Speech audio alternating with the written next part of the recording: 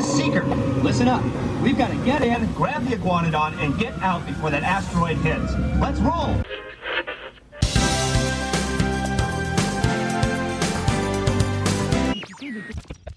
Also in the news, an entire Jungle Cruise tour group has disappeared in the riverfront region.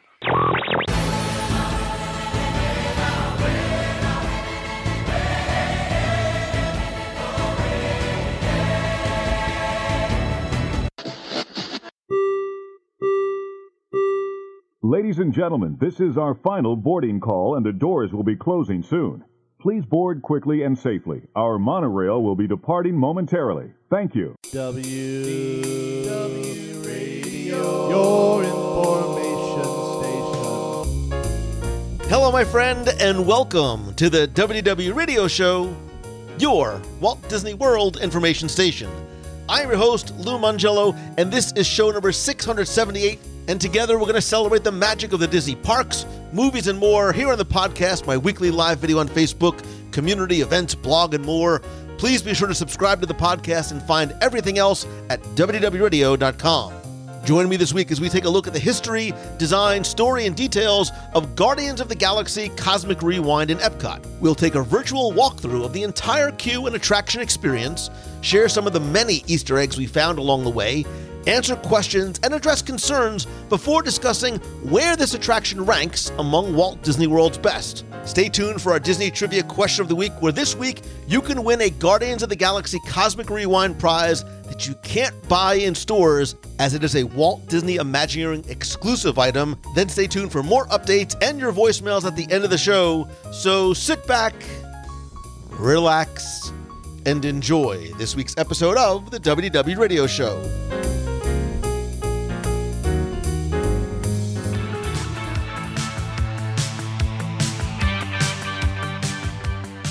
When Marvel Studios president Kevin Feige announced in 2010 that a Guardians of the Galaxy movie was in development, there was this overwhelming collective reply of, who?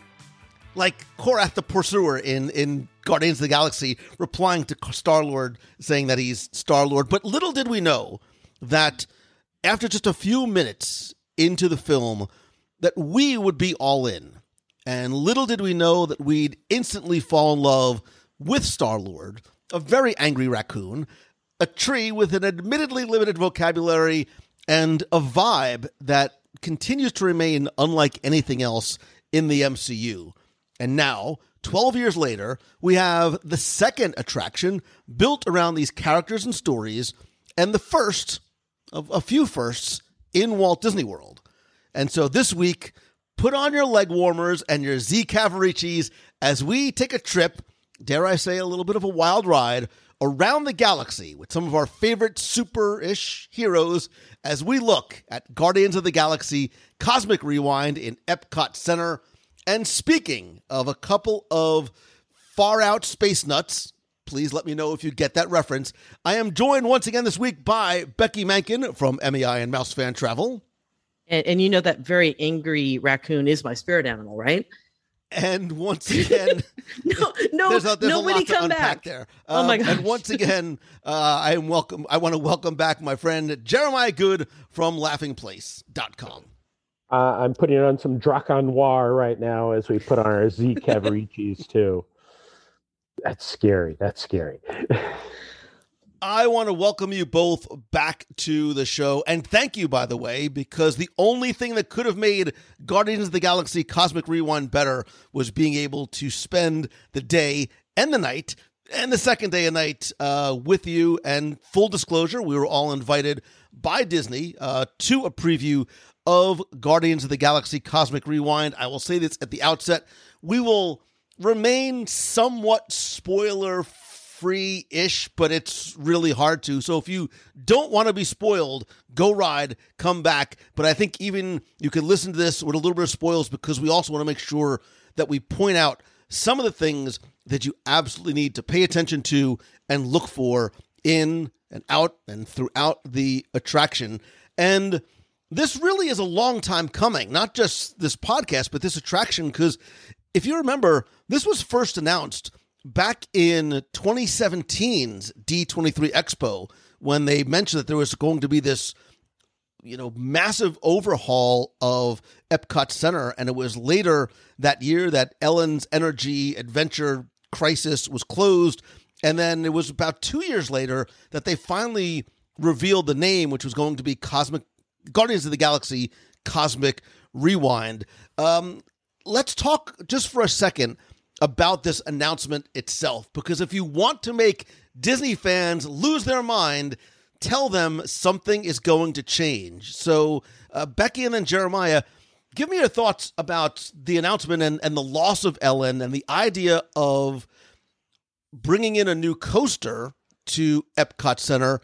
And we have to address sort of the Marvel doesn't belong in Epcot conversation that was very quickly brought up on most places. It's a salute to most social media networks, but mostly Twitter. Yeah, pretty much.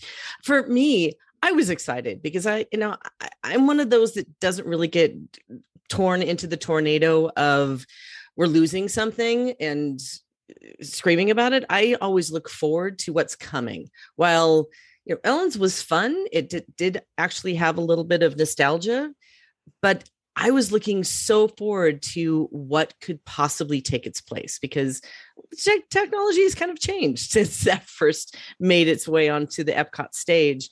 And, Guardians of the Galaxy has always been one of my favorite groups within the Marvel universe. So knowing that they were going to bring this new flavor into Epcot, it was weird for me, though, because I was thinking, how could they possibly make this fit into the Epcot story?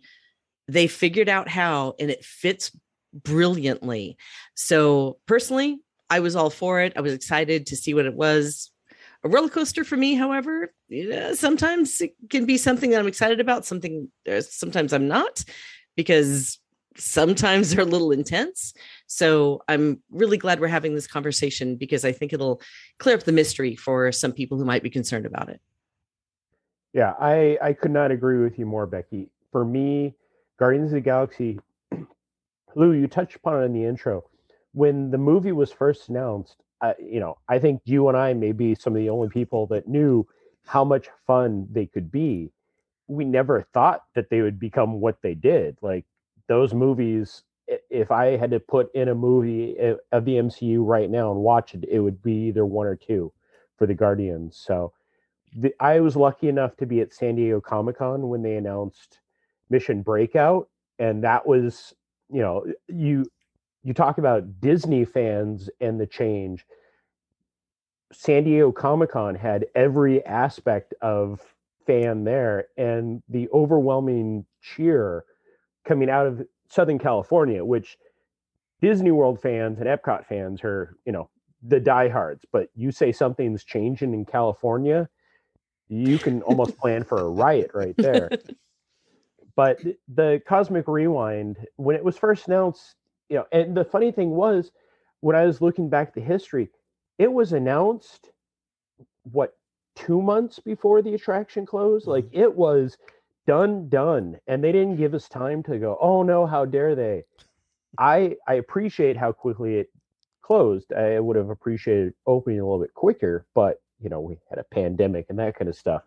But I love this attraction, and we'll get into more of the details of what I feel like it later on. Yeah, I think there were a few sort of sentiments and feelings at play here, right? There's one, the quote-unquote loss of Ellen's Energy Adventure. Look, I don't think there was a lot of people chaining themselves to the fence that they didn't want Ellen's Energy Adventure to go. I think for a lot of people, it was, hey, we have 2 hours to kill. I need a little air conditioning. My baby needs a nap. Let's call it what it is. But, it's what I call, it's the same thing that Maelstrom had, right? It's the ex-girlfriend effect. You want to make somebody like, no, don't leave me. I love you so much. Yeah, but you never came over. Like, that's what happened with Maelstrom. It's what happened with Ellen's. I think it was also interesting that some people were like, well, wait a minute. Why are we putting a roller coaster in Epcot in Future World? It doesn't belong. But it really was this Marvel doesn't fit in Epcot. No, look, a lot of us who are Marvel fans were very happy to see anything Marvel coming. But it was how do we connect the dots between Marvel and this Epcot purism sentiment that we feel. And whether it was designed from the very beginning or if it was something that was, OMG, how do we sort of satiate the feelings of these Epcot fans and make sure it fits in? The fact that they're calling this the very first Otherworld Showcase Pavilion is like the Guardians. It's cheesy and it's brilliant. And I love this twist that you're not coming to World Showcase to visit another country. You're coming to Future World to visit another planet, which is Xandar. Mm-hmm. You're coming to World Celebration and World Discovery to celebrate Xandar. Nomenclature is key, Mr. Mangello. I'm still getting used to just not calling it Future World. Yeah. Yeah, but I think that that's the brilliant part of it, is that they turned it into a showcase, a place to come in and visit the Xandarians and learn about their world. I think that spin on the theming and the story was pretty much brilliant. Yeah, I can remember. Sorry to cut you off. The announcement. Really, we knew three things coming in the announcement. We knew it was going to be in World Show or in Future World. It was still Future World then. It was taking over Ellen's Energy Adventure, and the main reason behind it was Peter Quill, when he was a child, went to Epcot and loved Epcot. So, of course, it makes sense. And those things were all we knew. And I think going into it, that's all you really need to know is it just fits so perfect in that location. Yeah, it makes sense once you get into the attraction. And obviously, we're going to sort of walk our way through it. But before we enter into the oh-so-glorious air conditioning that is this pavilion, it was interesting to watch, especially being local, watch the building come together. And the same words continually be used for this show building, huge, massive, mammoth. Like, you cannot get a sense of just how big that show building is until you get next to it. And because it doesn't just take over the original Universe of Energy Pavilion, but in case you haven't missed it, there's this giant show building that covers more than 200,000 square feet. And the statistic that Imagineering uses is that you can fit 4 spaceship Earths inside this building. And when you get up close to it, and I know, Jeremiah, we had a chance to sort of walk into a very small section for a preview a number of months ago, and you even saw the size of those support structures, you really get a sense of just how large this building, and it pays off because of the length of the attraction, how long and large it really is. Yeah, when we walked in, I can remember the pure excitement of walking back there. And you really don't have a concept of how huge that building is. And one of the things that we experienced was the first day of this, or the morning of the event, they dropped this off and we had to walk underneath it. And just, walking, I feel kind of like I'm in New York for the first time, and you're walking next to a skyscraper, and you have to lean back and almost hold to look all the way up. And that's how that building feels to me.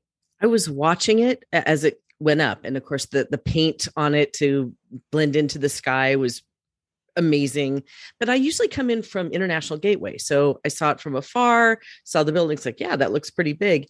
It wasn't until I first came in the front entrance of Epcot where you could see that building right next to Spaceship Earth and realize just how huge that show building is. And obviously after riding it, you realize why. Yeah, so I want to take you through, and I think this will help maybe if you're listening and haven't seen it yet. And it's so hard, right? Because I in a perfect world, you want people to see these things with their own eyes first, as opposed to watching a video. Although understanding too that videos help get you excited. But I do want to give you a little bit of an idea of what the queue experience is like. And I really do think it is an experience because there's a lot to it. And I want to talk about everything from the design to the story, and then to sort of this virtual kind of step-by-step walkthrough through the many elements, and then talk a little bit or a lot of it, because there's a lot, top 100 Easter eggs in the queue of Guardians of the Galaxy. And as soon as you walk in, you get the sense that the first thing I thought was I almost got this feeling and this vibe of like Test Track in terms of the modern lines, the color, the lighting. And one of the things I find interesting about the queue, and again, as we sort of break it down section by section, is this integration of queue areas that you walk in, sort of the line areas, and then these, for lack of a better word, like it's like going to the doctor's office. Like there's the first waiting room, and then the doctor will see you now, and then you come into the second waiting room, and then you go to the third, and then finally you see the doctor. That's sort of how it is there. But the thing that strikes me most, and the thing that I can't wait to touch on too when we get to some of the Easter eggs, is the love and the respect and the acknowledgement of Epcot. Jeremiah, you touched on this idea of Star-Lord visiting Epcot as a kid, and why this all sort of ties in and makes sense. And we'll talk too about the villain that we are first introduced as we go through this. I'm also going to touch on I have one issue, and we will get to it, and I'll see if the two of you agree or saw or felt the same thing that I did. Give me first your thoughts in terms of when you turn that corner, when you first walked into the first section of the queue, and we'll talk about the Galaxarium, what your initial impression was, Becky and Jeremiah. Honestly, it did have that modern line. It was sleek.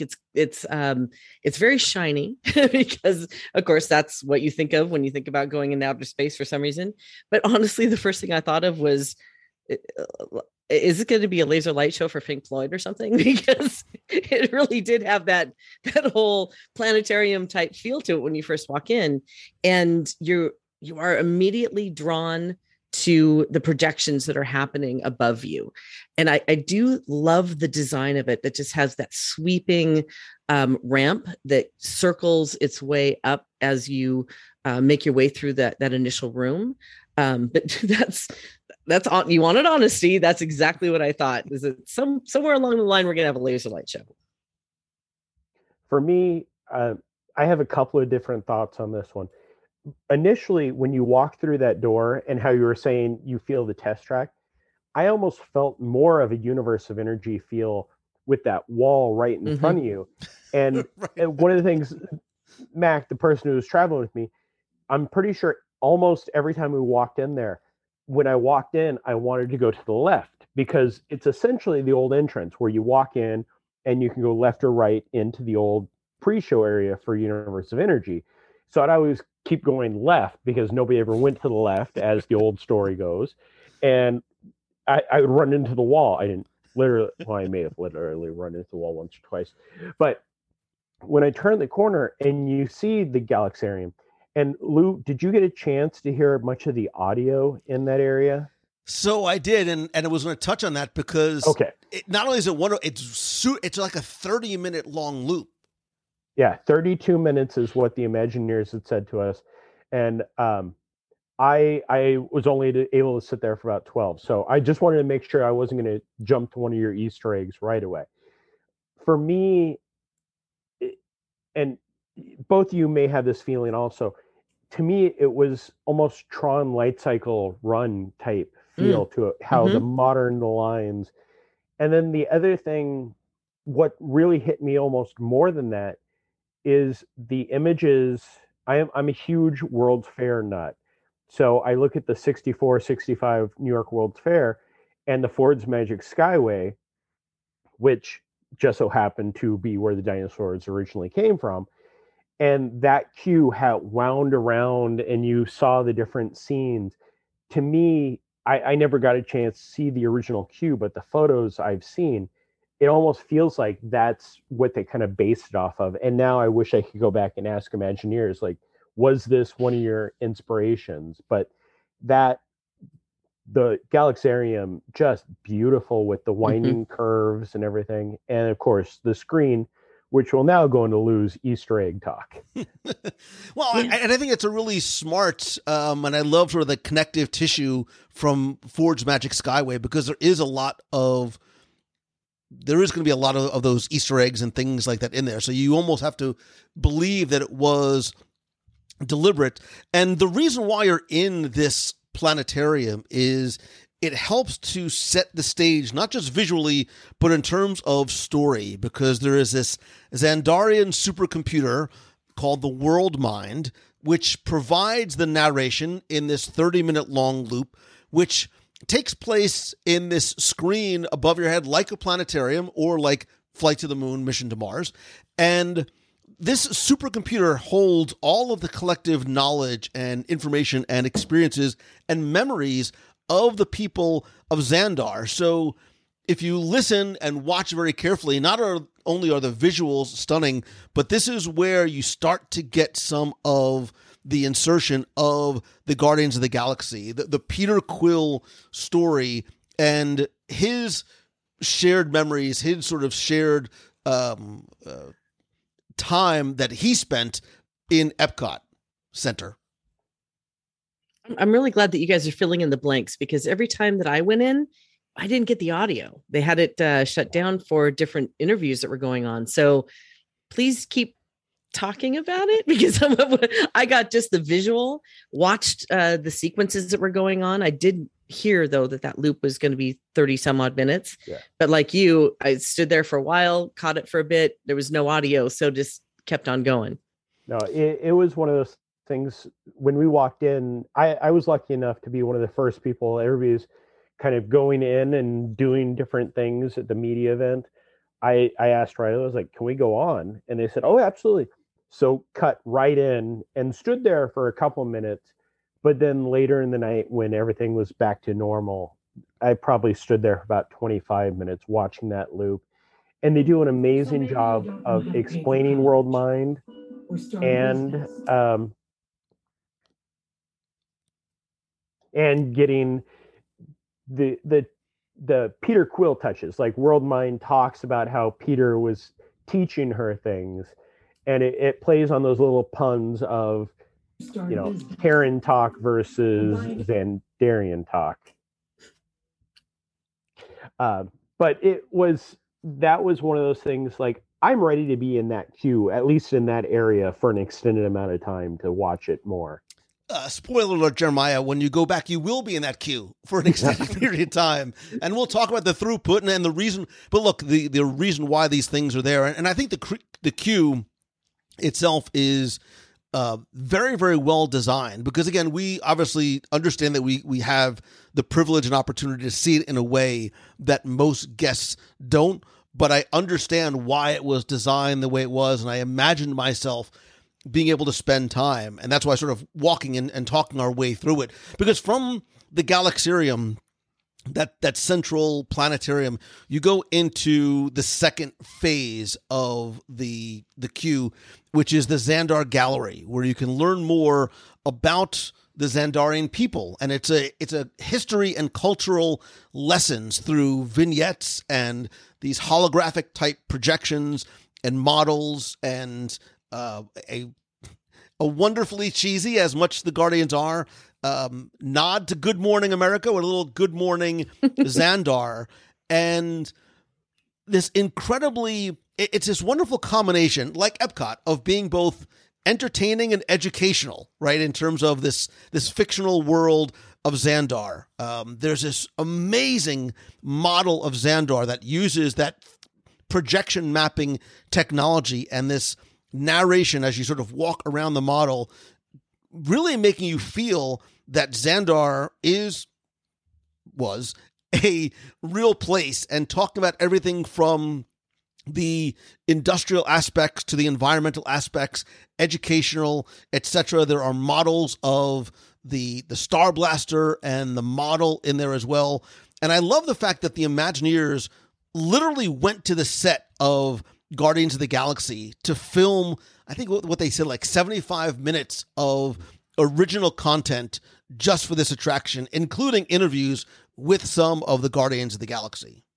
That area, again, when I was lucky enough to run in there the first time, because I've been waiting 5 years for this attraction, we ran through, and the cheesy interview part that you talk about, the Good Morning Xandar, which if you look at any of the photos or when you go through off to the left-hand side underneath the person who's doing the interviewing, one of the logos is very clearly a nod to ABC, like the round logo with the 3 dots. And I was just staring at that. Do you mind if I talk about what Peter Quill says during that time? Yeah. So, again, we all heard the story of why Terra and Epcot was chosen for the first Otherworld showcase. And one of the things that people have been kind of laughing at, also calling it a little over the top, was during the interview when they're talking to Star-Lord, he goes, I can't wait to get back to Epcot and ride Horizons and see the energy dinosaurs and hear veggie, fruit. And that was really the only part of the queue that I noticed. And throughout the entire day, I was just giggling nonstop about that. Like, yeah, I'm glad that the Imagineers, and I'm sure Kevin Feige has a lot to do with this because he's a diehard Disney fan also. That nod and that kind of like just jab at us true Disney nerds is what's needed. We need to be able to laugh at ourselves much more than we do. And I think that was a perfect setup for it. And this is where we don't want to say too much or spoil too much, because one, you will be spending some time in there, and I want you to spend time. Like Jeremiah, like you, I went back later on in the evening to do nothing but spend as much time as I possibly could in that queue. I wanted to watch, I wanted to listen, I wanted to learn and pick up as much as I can, because even going through the first time, you're so almost like giddy with excitement and sort of you have your head on a swivel. You're trying to take it all in. It's like watching a Marvel movie, right? You're not going to pick up on all of the nods and the tributes and the Easter eggs. So you're going to spend some time in the Xandar Gallery, and there's a lot to see, and there's a lot to do in terms of that as well. I think it's really, really well done.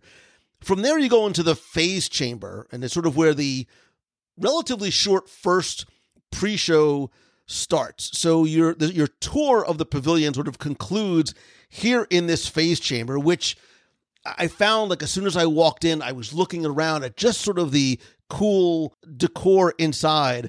And this is where you teleport from Epcot to the Novacore Star Charter Cruiser, which is this brand new, massive, very cool looking ship that's orbiting Earth. You start to learn about the Cosmic Generator, which is this piece of Xandarian technology that creates those jump points that you've seen in things like Guardians of the Galaxy, which are these sort of wormhole-like tunnels that allow you to travel 2 million miles or whatever it is across long distances. We're greeted again by the Nova Prime, Arani Rail, who is Glenn Close, who looks like she literally just stepped off the screen of Guardian 1. She's the leader of Xandar and the commander of the Nova Corps. And we're also introduced to the commander of the Star Charter, Centurion Tal Marek, who is played by Terry Crews. You know him probably as the Old Spice guy. He was also an NFL player. He's been in a number of movies, and who is fantastic, by the way. And from there, we get this incredible, and again, I don't want to spoil too much, this reveal moment that reminds me of how I felt in Rise of the Resistance the first 10 times I saw it. The first time I felt when I was in Flight of Passage, in terms of you think you are one place seeing one thing, and all of a sudden that entire room changes. Yeah. It was amazing. That feeling, you know what it took me back to? Not a lot of people may have ever experienced this, but if you I know where you're going. ever did the I know. Star Trek experience in Las Vegas, which was the first time I've ever had that kind of reveal where my jaw was on the floor, to where one of the cast members walked over and said, "Are you okay?" Because I was just like, what just happened? How did I get here? How did that happen? It was so amazing. And it really had that same feel on that reveal here. Yeah, I walked in. So Lou, you were talking about the pre-shows. There's the first pre-show room with the videos. And to me, that was almost and I don't think this is a complete throwback to Ellen, But I agree with you. I know exactly what you're going to say. I agree with you 1,000%. Yeah, the kind of movements of how that worked. And then you walk into the transport room. And as I walked in, I just kind of paused and I turned to my friend. I'm like, this is the Star Trek experience. Like, this is exactly what that is. Yay. And what happened. Just quickly, so to go to that first room where we first see the video of Arani Rael, three things struck out. Three things. One, Glenn Close obviously reprising her role. Two, I caught the same thing because the video screen is not eye height. It is up above you. So you have to look up the same way that you had to do in the pre-show for Universe of Energy / Ellen's Energy Adventure. But the other thing that struck me here too was the technology, because it was almost this dimensional effect to the screens. There was almost a sort of depth of field, not quite this sort of off-putting 3D, but however they designed those layers of screens, almost like, a modern multi-plane camera, really, really paid off well. And the quality was exceptionally high, unlike Ellen's. I exactly. That was one of those ones.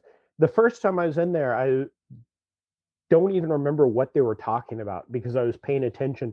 And it does look multi-layer. And then when they talk about the Big Bang, again, definitely screaming back Universe of Energy time, and how her head would jump from side to side. I just kept wanting her to go talk about somebody's hair or them being late at one point, just for that nod. But that room, for a pre-show, that is probably one of the best pre-shows that I can think of. I mean, yes, Rise of the Resistance, that room has something, but this one, to continue the story and to keep everything going at a steady pace, just very fun. And of course, the comedy is there. And when you go, and Jeremiah, I didn't mean to cut you off, because when you go and you are sort of on the Star Charter, and again, to give quick reference to Terry Crews, who I love his performance. There are a couple of moments that literally force almost everybody in the room to laugh out loud in terms of just the way he's able to change his tone and his facial features. But it's also where we're introduced to the Celestial named Isan, the bad guy, the antagonist of the attraction, who steals that cosmic generator. And you might not know Isan, but you've seen him before. And he is this Celestial who has been monitoring Earth for eons and wants to sort of use this cosmic generator to not travel long distances, but to travel back in time and change the course of humanity. You may remember Isan from such movies as the original Guardians of the Galaxy, because when the Collector is talking about the Infinity Stones, he is the Celestial who mows down that entire planet with the Power Stones. He has this staff with the Power Stone on it and sort of bangs it on the ground and wipes everybody out. And the Collector even talks about how the stones can only be brandished by a being from that has extraordinary strength and is able to mow down entire civilizations like wheat in a field.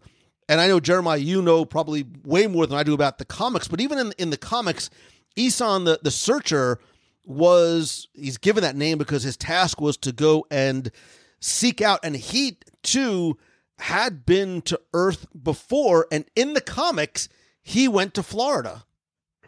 So this is one of my all-time favorite things. When I was going nerd dive into this, Isan appeared in Eternals 9. I bought it just so I could have it. I don't have it near me. And, he's a Celestial. We learn more about them in the Eternals, but doing the deep dive into it, and I find out that when he was on Earth, he oversaw an underwater civilization in Miami, Florida. Those were like his base was that. So when later in the day, I had a chance to talk to some of the WDI folk, and I was asking them different questions. You know, those times where you get lucky and you get to talk to the man behind the curtain and just they'll share everything with you. And I say, so was it you guys or was it Kevin Feige marveled that said Isan because of his tie to Florida and Miami. And it was three of them, and they all gave me the look like I just spoke a different language. Not a clue in the world, which again makes me on that nerd level. I feel like my inspiration of Lou Mangello has kept. I out nerded a WDI group, so I'm good. I love that. I heard the nerd alert go off. I didn't realize it was you that was setting it off in the queue. Because those poor Imagineers are like, come on, dude, just go ride the ride. Like, yeah. But yeah, it definitely, the Isan part was, it's interesting. And I feel like, I don't know if this is where you were going to go with your one thing, but they don't give Isan enough story or background to kind of go, oh, now I understand all this. This is definitely on our side of, we need to do the research if we want to care why this is a villain. And they give a 2-second summation during the ride, but there isn't the whole background of a Celestial. Right. How do you sort of connect the dots quickly and in a way, because I think the goal has to be this is a family attraction, but it's also one that's not like, you don't have to show your Marvel nerd card to ride. You need to be able to enjoy this attraction without having seen every single movie and read comics from the 80s and 90s. And I think they did that well, because I recognized the character, but I didn't go full on nerd there. However, I knew that something has gone wrong. So I understood that there was a difference in the tone of what was going on around us, and that something was horribly going wrong and we would have to save the universe. Well, and that moment that something goes horribly wrong is, there's a couple of things about that. So one, when Drax points out that there's this giant being outside the ship, something is going horribly wrong, he steals this energy source so that something is going to happen, with a great Pepper's Ghost-like effect, by the way, in this section. Here is, and I'm not sort of picking nits, but I noticed it the first time I experienced the attraction when I had no phone. I was doing nothing but wanting to enjoy it as a guest. And I heard a voice. I know what you're going to say. And I didn't know who it was. And as I looked closer on the screen and the dialogue continued, I came to know that it was Rocket's voice, but it wasn't Rocket's voice. And I say, look, I bleed Marvel red, right? But the voice was so off, that it was somewhat disruptive. Like, I had to sort of forgive and forget and move on. And in my mind, I'm going, come on, Bradley Cooper, it takes you 10 minutes. Man, just get in there. I don't know why or how it didn't happen, but that loss of his voice and a little bit of disconcert in the voice actor who, credit to you, but it's a hard voice to replicate, but it was a lot of off for me. It was totally off for me. And it actually started with the commercial that they have been putting out there for the Guardians of the Galaxy, where we know we don't have Chris Pratt because he's behind his face mask and Rocket throws something at him and he just moves. So there's no voice there, but I don't know if the same actor that's doing that commercial and in the ride itself, but I'm right there with you. Of everything that works so well in this attraction, that is the one thing that was so far off that it made me go, huh? Wait a minute. There's something not right here. And it took me out of story for a second because I was so distracted by the difference in the Rocket that I know and love. Yeah, I very much felt that way. It was jarring because I feel like Rocket is at the point in our lives where that voice is almost up there with Mickey Mouse. We know. I was going to say that. But yeah, going from Mission Breakout, which I don't believe is Bradley Cooper either, but that voice is close enough where you kind of go, is that Bradley Cooper? Mm-hmm. Could that be? This one is so far out in left field, didn't even register. If I was walking in with my hands over my eyes, I would not have been able to go, oh, that's Rocket. And again, I don't know if that's the same voice that does any of the cartoons or any of the other voiceovers, but that one is definitely one of the only nitpicking points. That's and you bringing up Mickey, that was the example I was going to give. It's like if you walk into a room and you hear "Hiya, pal," and rather than the Mickey Mouse voice, you go, "Wait a minute, what?" Well, it's comparable in that when it's off, and if it's really off, it's really off, and even more so because all of the other actors were there. It's like, which of these things doesn't belong here? I'm thinking Sesame Street in my mind, or Electric Company, whatever it was, because it was, and it's fine. Like, you're able to move past it, and well, clearly not, but I was able to move past it and continue to enjoy. But before we get onto the attraction itself, I literally had to break this out separately because I was so enthralled and excited by the Easter eggs that were in here. And I was pleasantly surprised at just how many we have found and heard and saw just on the first few passes through. So wait, Jeremiah, how many times did you ride? 12 times. Oy.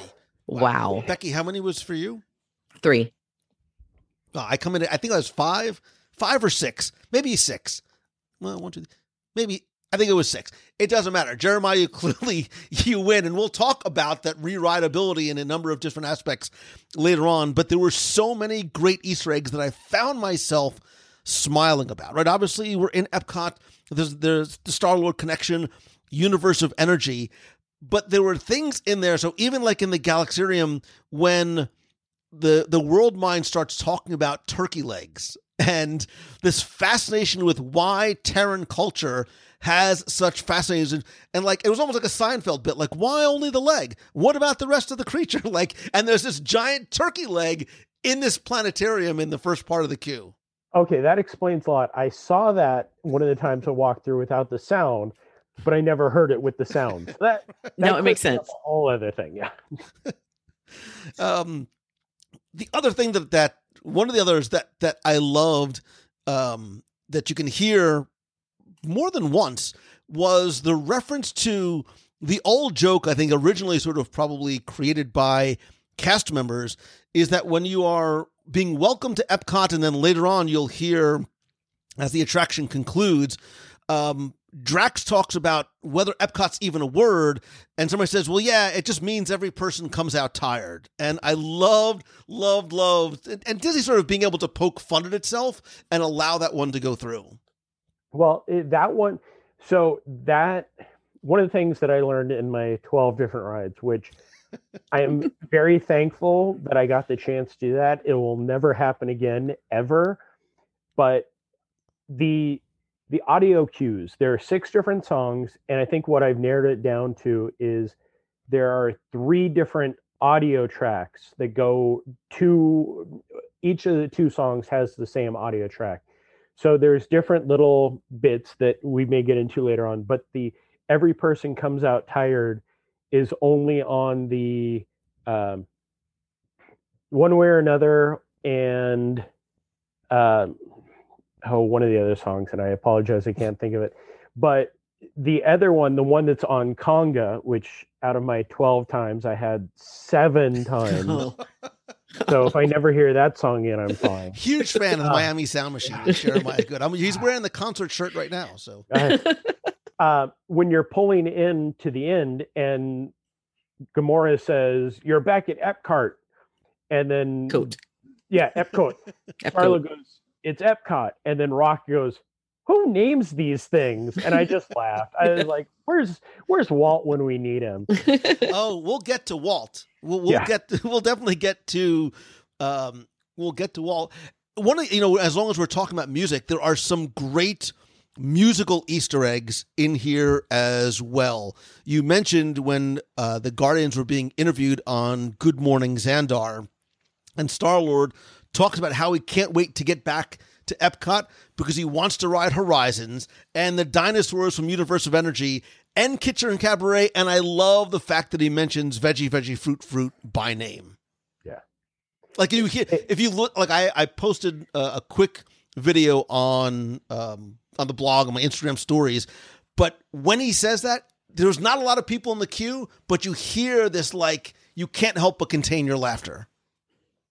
I think that's one of those songs, there are many things in Epcot's history that it takes a nerd level like us to catch, or something like Veggie Veggie Fruit Fruit that I think anybody that has ever listened to any Disney music knows that song. So that's the tie that's going to bind every Disney fan, nerd, uber geek like us together.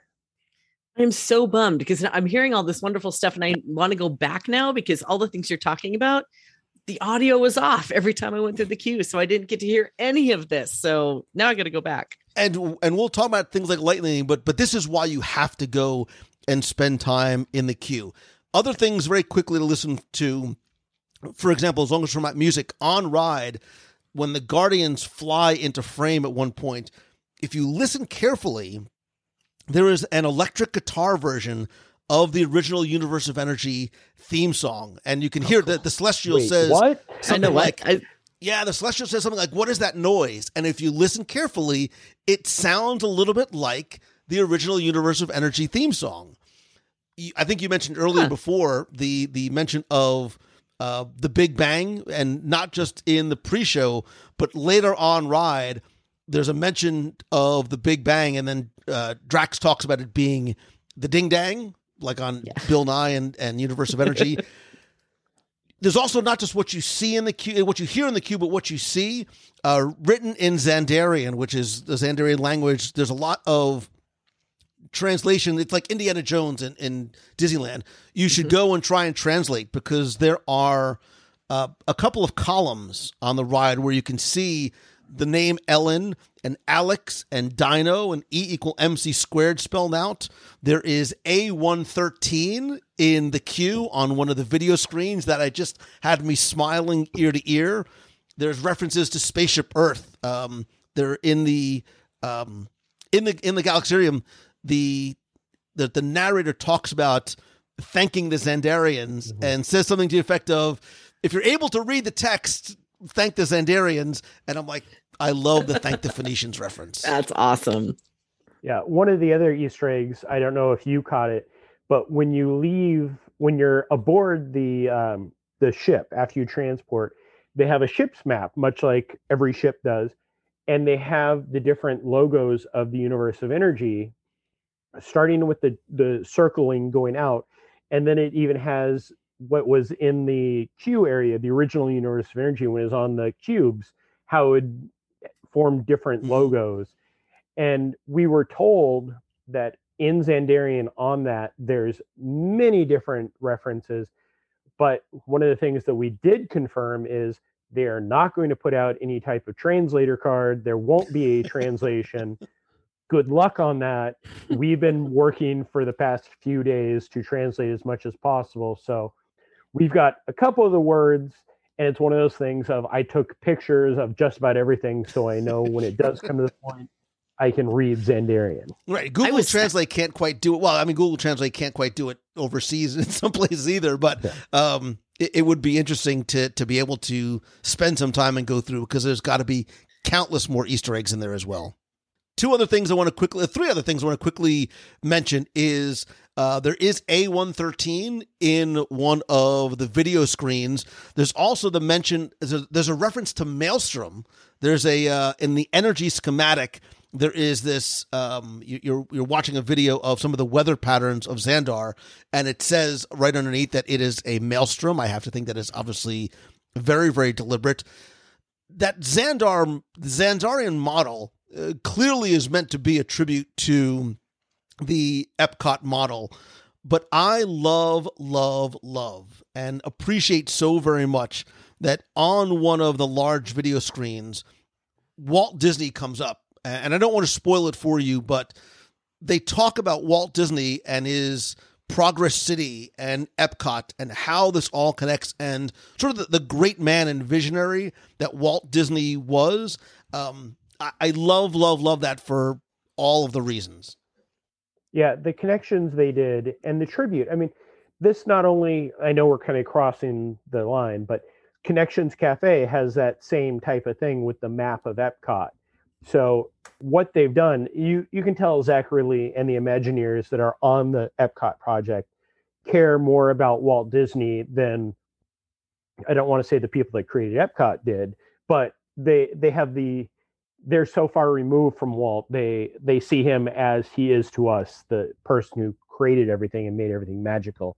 So them just putting that little extra effort in helps. And it definitely is something, the Q video you're talking about with the energy, that one is, I want to say it's about 13 minutes because I only sat for about half of it. So again, the time you're moving, you're not going to be able to see the entire video.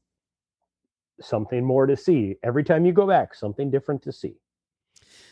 And very quickly, because I know, and I'm not a big Hidden Mickey guy, but I did see there is one Hidden Mickey that I found in that Zandarian City model. You'll see off to the left-hand side, there is a grassy area, and there are 3 illuminated blue domes that form a Hidden Mickey in the grass. So I like the fact that they made sure they were able to sneak some of those things in as well. All right, let's talk. I want to talk about the on-ride experience, because this is obviously, and we'll talk about hopefully we've convinced you that even if you don't want to do the ride, you at least do the queue. But in terms of the on-ride experience itself, in terms of what to expect, the first thing I noticed was the 2 identical load areas, which obviously gives the opportunity for a lot of throughput. We don't know how many guests per hour, but I know, Jeremiah, you and I were talking about, and I think that you were told that at any one time there's 10 trains or so going on at once, and I think each train carries 20 people, or is it 20?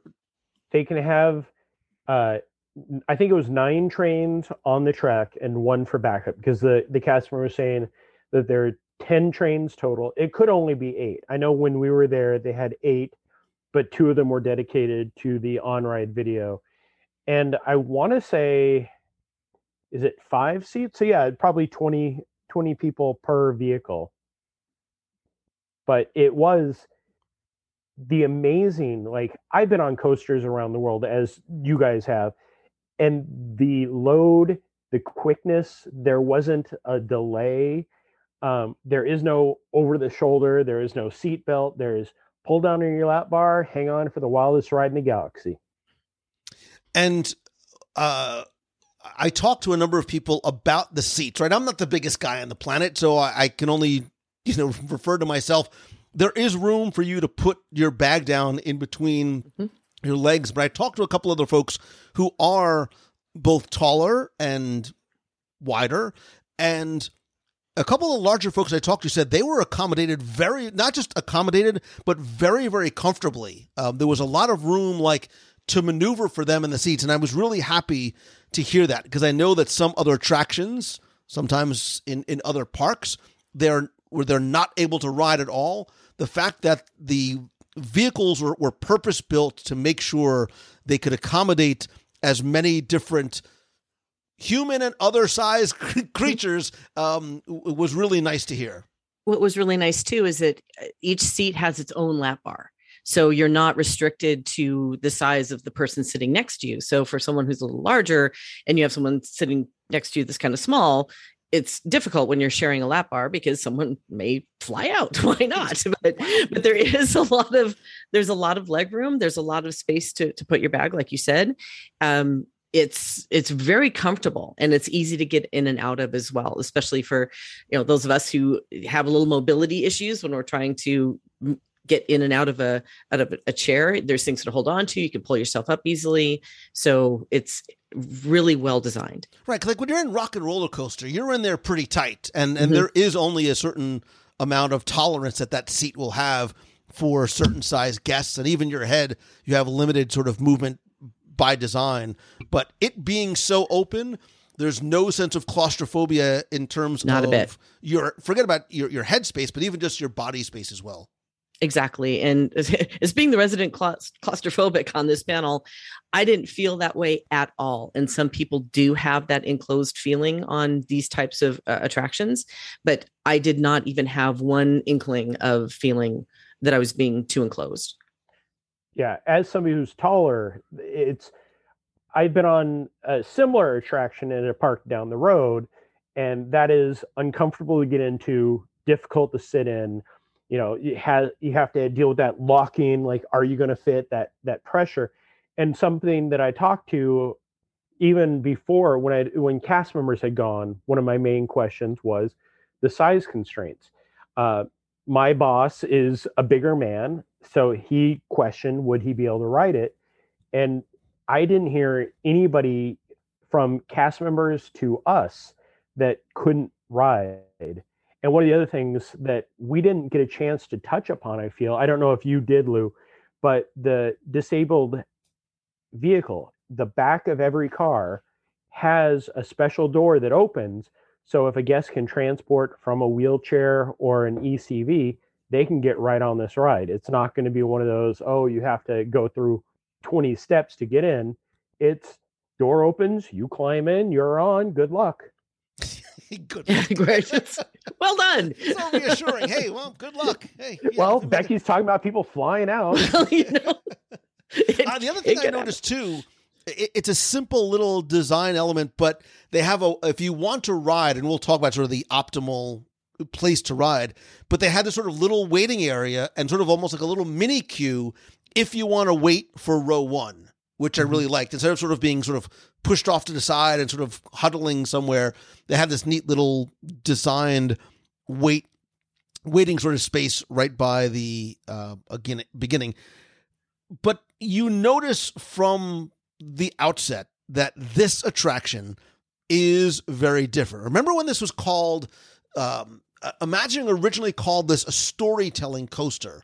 And I think it very much is applicable and fits into this. And again, I don't want to spoil too much, but from the very beginning, and that there's almost sort of multiple launch sequences, right? You sort of go out from the loading area, you go up a ramp, and then there's sort of a little mini sort of pre-show scene, and then you have this backward launch, which is just exhilarating. I will tell you now, the only way to describe my first ride is my face hurt. My face hurt because I was smiling so wide. By the way, I was riding by myself. I was smiling. I was like a crazy person. I was smiling so wide. I was laughing out loud. I was singing along. We'll talk about the music.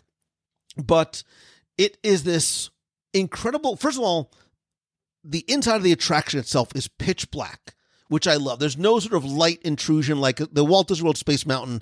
You can see sort of elements of light. It's completely black inside, but there is this wonderful combination of both screens and physical objects. And it's not like sort of riding in a dark coaster where you just, if you sit with your eyes shut, it's fine, or even Rock and Roller Coaster where there's a few physical elements. There are both projections and, like I said, large size physical objects, planets inside this attraction. And the reason why I think storytelling coaster is the appropriate term is because your vehicle does move. I think to say that your vehicle spins, it gives almost a false impression. Like I was trying to initially define what it was, and I found myself misspeaking. I'm like, well, it's not, it's not a tilt-a-whirl. Like that's not what it is. It's like a doom buggy. Right. It's like an omnimover in that you are directed towards what they want you to see and focus on. Even as you go down in sort of this spiral helix, it's so wonderfully thoughtful in its design and intent, and it is just non-stop fun. Like Mission Breakout in California, it is non-stop fun from the time you walk into the door until the time you walk back out. Let's go back to that launch for a second, because for people like me, that launch thought, it causes great anxiety, because for some people, you're on these roller coasters, you're going to be from that standing start and you're just going to go, where you have to practice your airline pilot grunt to make sure that you get through that G-force. This was not that. This was amazingly smooth. And when you started turning around and I started getting nervous, my palms started sweating, and I was thinking, okay, I just got to get through the next few seconds because it'll be okay. all of a sudden I'm going, oh, we're going backwards. And there was no feeling like you were going to get hit with massive amounts of G's that make you feel uncomfortable. You were just going backwards smoothly. It was amazing how smooth that transition was. And all of a sudden, like you, I found myself giggling and laughing and singing along as soon as I realized that, oh yeah, first of all, we're not going upside down. So there's no worries about that. I've heard a lot of people be very afraid that it's going to go upside down, that there's going to be some inversions, or some people are also very fearful of scary drops, especially in the dark when you don't see it coming. And that was not an issue with this. Like you said, there's one moment where there is a helix that for people with a little bit of motion issues may have an issue with that, but there's ways around that. We'll talk about that as well. But there was nothing that was scary or overly intense on my body. I didn't feel, like I said, I didn't really feel massive G's or feel like I was being moved in a way that wasn't comfortable. I do agree with you that the motion of the cars is much like Haunted Mansion going 65 miles an hour, but still you have that very purposely direct you here so you can see this really cool planet, or direct you there so you can see part of the story. I will say the first time I wrote it, I literally forgot there was a story because I was so into the motion and the feeling and the excitement and the giddiness, much like the very first time I wrote Mission Breakout, so into the music and so into things that were happening around me, I forgot what we were really doing there, except for having a good time on this attraction. Oh, I absolutely agree. It was my first time. I'm not ashamed to say this. I definitely shed a tear of how much fun I was having. It really is just overwhelming joy. The launch, as you guys have said, you don't really feel the launch. I did a test in my, I hate to say this, 12 times I rode this. I rode just about every vehicle. And the launch, on a normal roller coaster, if you sit in the back, it's the most intense. If you sit in the front, it's if you sit in the middle, it's fine. For this one, if you sit in the back for the launch, it's very unexciting. But the front, because you're in the back of the car, you really feel that takeoff. And one of the other pull back the curtain moments when I was talking to the Imagineers, that launch is the part that takes you from the original Universe of Energy building out into the anti-gravity building. So that quick launch and the beats to it just fit so perfect. I really cannot think of another attraction that I've gone on. And like Becky said, she forgot there's a story. You just get so tied up in it all, and it's so much fun. You forget what's going on. It wasn't until the second time where I actually started picking up on the audio cues, which I'm sure we'll go into in a little bit. But the coaster, for seeing, like Lou said earlier, where we walked and saw some of the inside of the building, seeing that coaster at that time versus riding it at this time, two separate things. Like if I'd never seen the inside, I wouldn't have guessed how high up the coaster is and how far down below it goes, because you don't feel, even the helix, I think at times you pick up on, but it's not too drastic. The one thing I will say, well, we'll go into the motion sickness in a little bit, but I have one piece of advice for that also later. Yeah, and I think we sort of need to I think it's very important to touch on the intensity and the potential for motion sickness, because I know right out of the gate there are people who have motion sensitivities, get motion sick, or just, a fear of the unknown and afraid of getting sick or afraid of what this might be. I think, again, Disney being very purposeful in calling this a family thrill ride, trying to sort of allay some of those fears that, yes, kids can ride, families can ride, and it probably isn't as tense as your fears may be telling you. I think you both used the word smooth. It is an incredibly smooth attraction, which I cannot say for things like the Matterhorn. Like, I have a real tough time as I'm getting up in my years riding Matterhorn because it's such a rough ride. I think it's less rough than things like Space Mountain. I think if you're able to ride Expedition Everest, you'll have, now again, your mileage may vary, right? Everybody is unique. It's a very subjective thing. But like you said, Becky, there's no upside down. There's no inversions. The spins, for lack of a better word, are slow and they are smooth. I think knowing where to sit might help you. I think, Jeremiah, to your point, being in that back row is more intense for most of the ride, just not that initial launch. I think the middle is probably your best overall place to be. I think row 5, row 6, not just for the launch, not just for the motion, but even in terms of what you will see and experience on ride and sort of where your view and periphery might see. In terms of actually the motion sickness, I cannot speak to it as someone who calls themselves or considers themselves very sensitive to it. I only want to help you judge for yourself. What I will say is that I found myself only being able to ride maybe 2 times in a row before having to take a break. Like I just started to feel that little bit of sensitivity, motion, dizziness, whatever you want to call it, in my head. I did find the trick later on was to try and not allow myself to keep my head on a swivel, but to focus forward at all times, which is very difficult to do because there are things that you want to see.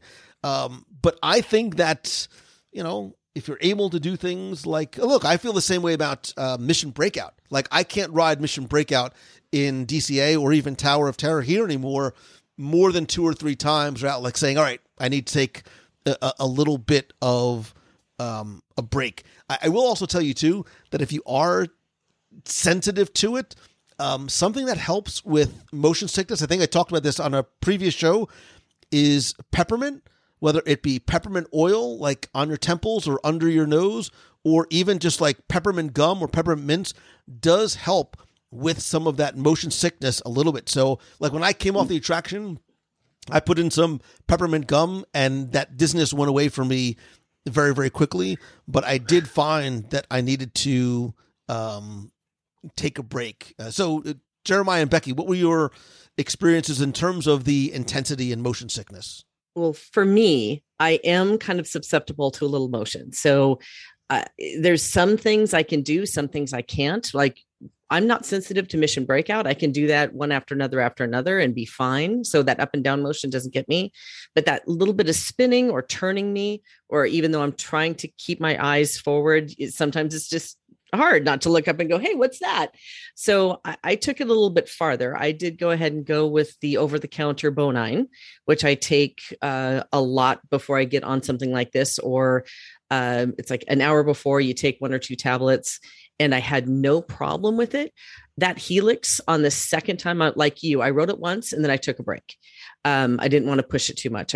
I rode it the second time about an hour later, had another one of the Bonine. So I took 2 between the 2 times.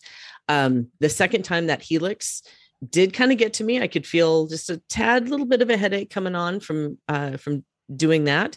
So before I did it the third time, I waited till later on in the evening before I did that third one. So it does have like you, as I get older, my body just can't take it like it used to be able to, where, 20 years ago, I'd be like, yeah, let's ride it for the 77th time. Let's go. That didn't happen for me this time. Otherwise I would have been right there with you, Jeremiah, and riding with you for the 12 times or more. But, I loved it, but realized, for my, maybe that little bit of a headache is telling me something, I should probably back away.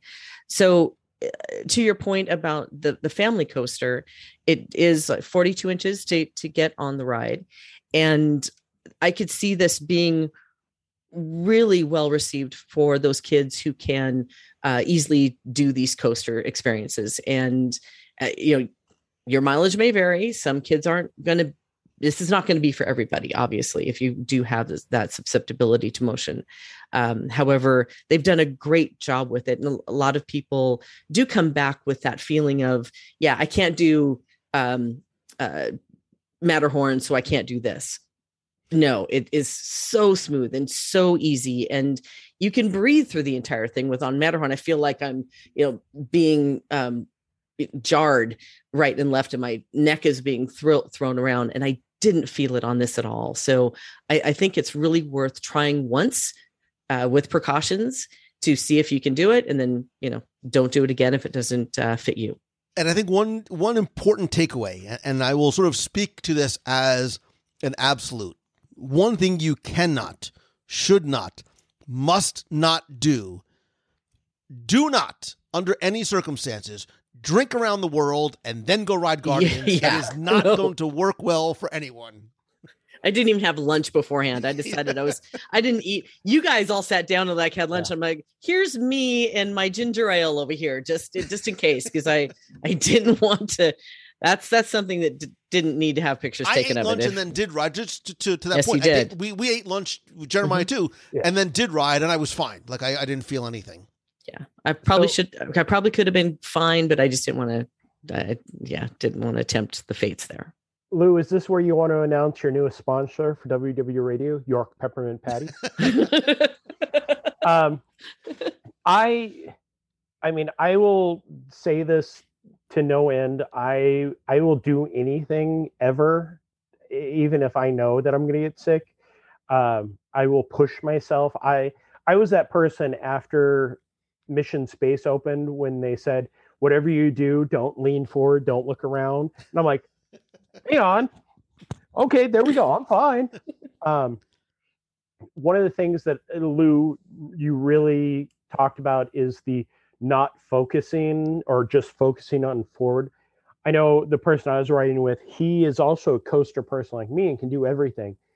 After his third time, he's like, I need to take a break, because what he was doing was trying to focus on everything around, the stories, like, oh, wait, the ship's here, now it moves over there. And yes, if your head is focusing to the right and your body is moving to the left, something's going to go wonky in the middle. And, like I said, 12 times, I didn't have a problem. I talked to one person who his first time, and he is not a motion sickness person. He got off, he was done. He did it one more time later in the day to see if he could do it. He's like, nope. One of the things that the listeners, I'm sure, like, oh yeah, sure, like we will ever be able to do it back to back to back. I was going to say, right, like what we're talking about was never going to be able to happen. Yeah. So we understand it's special circumstances. But I think, Jeremiah, it helps understand what that intensity is like. Oh, absolutely. By being able to do it over and over again. Yeah, one of the questions that I had for everybody who had ridden it prior to the event was, where would you rank it on the coaster intensity of Walt Disney World rides?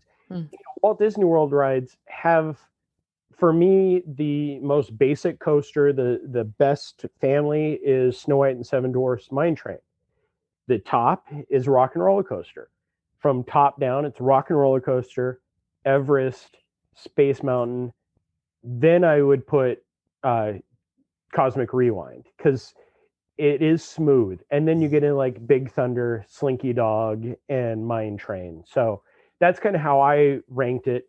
It's right in the middle. It's not the first coaster for the kid, but it is definitely, you're working your way up. After you've done Big Thunder and Slinky, this is where you move on to next. I think that ranking is really helpful, Jeremiah, because I think it sort of gives a framework and context for where this fits. And you have to determine for yourself where you are on that scale. Because I think, too, they're like, well, it's in the dark and I can't see anything. And I'm fearful because I don't know what's ahead. I didn't find that to be an issue. It was just sort of the motion. But I think, again, we keep talking about smooth being the word. And I think that is the operative element. I also think, too, that there's something else that plays into the positive accessibility of this attraction is we mentioned how it's nonstop fun, which is not just because of the coaster aspect. It is very much an elemental part of this experience. It's the music. Absolutely. It is the music. And the song choices, the 6 song choices that they made, it almost is like you feel like they were written for and on the attraction because of those beats. And the 6 songs are September by Earth, Wind and Fire. That was a late 70s song, which I love. The Tramps' Disco Inferno. Jeremiah's favorite, Miami Sound Machine's Conga, which is from the mid 80s. I didn't get it, but I love Everybody Wants to Rule the World by Tears for Fears. Flock of Seagulls, Where Are You Now, with Iran, and Blondie's One Way or Another. Again, these songs range from the mid-70s through the mid-80s. It is right in my wheelhouse. I love this music and this time period. And there's this combination of disco and sort of this more sort of new wave rock later on in the 80s. And then you're like, wait a minute. Everybody Wants to Rule the World is so different tonally and tempo, but everybody I know who got it said, yeah, man, like it just totally works. And it felt like a completely different experience between Disco Inferno and Everybody Wants to Rule the World. So my first ride, of course, I had Conga. If I never have to hear that song again, not that it's a bad song for the attraction. I grew up in the time period of MTV, and that video was a nonstop on there, every other video. So I was never fond of it. And then getting it, the 7 times that I wrote it, just hit that point where all I really wanted was Iran. But my second ride was Everybody Wants to Rule the World, which was a completely different feel. I only got that twice during the entire time. And it is something like the quick snap in your head of, wait, this isn't really the rock song. This isn't the disco song. This is kind of the alt, this and Iran are the 2 that I really wanted. And it works so perfectly, and the beats on it. And one of the worst things is that the second ride that I got this on, or my second ride that I ended up having the song on, was also my rider cam. So you can see me singing along to it to my rider cam. I had Conga twice, go figure, and Iran were the 3 songs that I had. I really wanted One Way or Another. I could just imagine how that would feel as listening to that song, because it's one of my favorite songs from that time period. But it was a different experience between the 2 different songs. And I adored Iran. I would say that when I went through it for the first 2, it was almost like the audio, or maybe it's my hearing, I'm not sure, but the song was maybe a little higher than the narrative. So especially the first time, I could barely hear what the narrative was going on behind the songs, but in a way I didn't care because I was so into the music, which makes you want to, much like, again, Mission Breakout, you want to get off and get back on to get a new song, which is such a great part of that experience to begin with. Again, it's a party and a ride. You get on there, you realize how smooth it is. You then just get into the music and the people around you who are giggling. It is an experience from beginning to end, and the music is definitely a huge part of it. So what I love, and if you really pay attention, or if you were around the same age as me and you know the lyrics to these songs, I love the fact that not only do the song beats just sort of feel like they match the story beats of the attraction, but if you listen really carefully or pay attention carefully to the lyrics also sort of tie the choices by the Imagineers in these songs has to be intentional, because the lyrics also sort of correlate a little bit to the attraction itself. Everybody wants to rule the world. One way or another, Isan, we're going to find you. We're going to get you. Like, I love the fact that they connect those dots for us. And one of the things that the Imagineers mentioned was that they literally went through like 100 different songs, and a lot of the songs that didn't make the on-ride playlist are actually found in the exit corridor. So your exit music is going to be. Oh wait, going back to Easter eggs. One of the things too that we forgot. There's almost sort of a little Easter egg in the exit corridor, because as you exit the attraction, there is a mirror there. There's almost like a full-length mirror with words written in Xandarian, which is because you're technically backstage, much like cast members are. Before you step on stage, there's a mirror to make sure your costume and everything is appropriate. I think that tribute is almost really more for the cast members to acknowledge, to be acknowledged in the attraction. Jeremiah? Go ahead.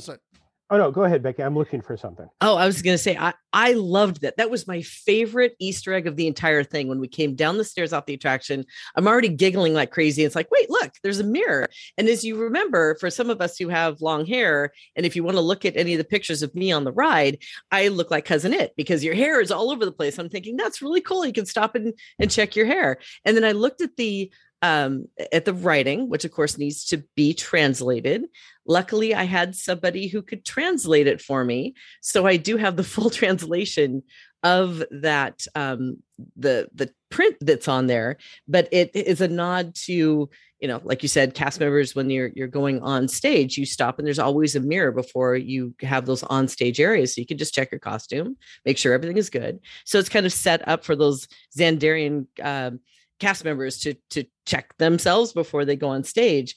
But I love that part of the narrative that's in that translation is everybody neat and pretty, which obviously is a wonderful nod to everything. But the translation I actually have up on my Facebook page, on my Instagram. So Jeremiah, if you need some more letters, I've got all of those. I was actually just looking, Mac, our resident Marvel nerd, beyond me, I know that's something scary, translated and sent it to me. I can't find it, but that was one of the other, when I cornered the WDI folk, we'll just call it what it is, because you weren't meant to go on a ride, or you were supposed to just take a tour and then go down. When you come back onto the ship in your Star Jumpers, you're backstage. And that's why before the final pre-show, the font looks different. The colors are more of the basic gray, and you're all backstage for that, which again, it takes, thankfully, this is where I really learned to appreciate Lou when he first started with the random talked WDI, so we could find out what things were. If not for us and these, random few things, Lou, time to write a new book. These stories wouldn't exist. I mean, most people will just walk off and go, okay, this isn't anything. Just like you guys, when I first saw that mirror, I was like, that's something unique. And then hearing the stories of the backstage, and as a former cast member, seeing that mirror and then knowing that everybody neat and pretty, it just definitely triggered the inner Disney kid in me. Yeah, exactly. I love that. I And just love that. I my hand to God, I'm not kidding. I literally just got a Facebook message from my friend Angela who says, in all caps, which means she's screaming this in Epcot, pure joy. OMG, that was amazing. I'm sure she's referring to Cosmic Rewind and not the waffle in the cafe, which we will get to on another show. But I also have another message from Imagineering, and it's specifically for you, Jeremiah. It says, come on, shake your body, baby, do that conga. I know you can't control yourself any longer. Come on, baby, shake your body. I know you can't control yourself any longer. Do it. Thank you so much. As if you didn't get it enough time. But this is, again, it goes to that rewritability factor, because now it's a quest for fun. It's a quest for, I want to get this song. It's the same thing that we have over in Mission Breakout, and just works so very well. Yeah, one of the things, I made a joke early on that I was going to write it 20 times. As the day started to go on, I knew that wasn't possible because work. But by the end of the day, I just wanted the other two songs. That's all I really cared about. I ran and Disco Inferno, and I'm not even a big Disco Inferno fan, but that, I feel like that will be a different feeling than everything else. But Iran was the one that I called out as, this is the one song that I want. So can I ask a question for those of you who did 12 and or many more than I did? So are the audio tracks, the narratives, are they different for each song as well? I think you alluded to that, but I want to make sure that I know that. So because I couldn't hear them. There are 6 songs with 3 audio tracks. Okay. The Conga and Everybody Wants to Rule the World, One Way or Another, and what's the other song I'm thinking of, Flu? September? September, thank you. Those are the same, and then I'm guessing Iran and Disco Inferno have the same ones. And there isn't a lot of difference. The Ding Dang, Big Bang seems to be the same on all of them. Pulling into the exit, that video does not have any association with the song, but there are different bits, including probably the one thing I laughed more than anything, when you're going around the Milky Way, Drax has a comment, and both I heard made me laugh till I was leaving the building. I won't spoil that. Good.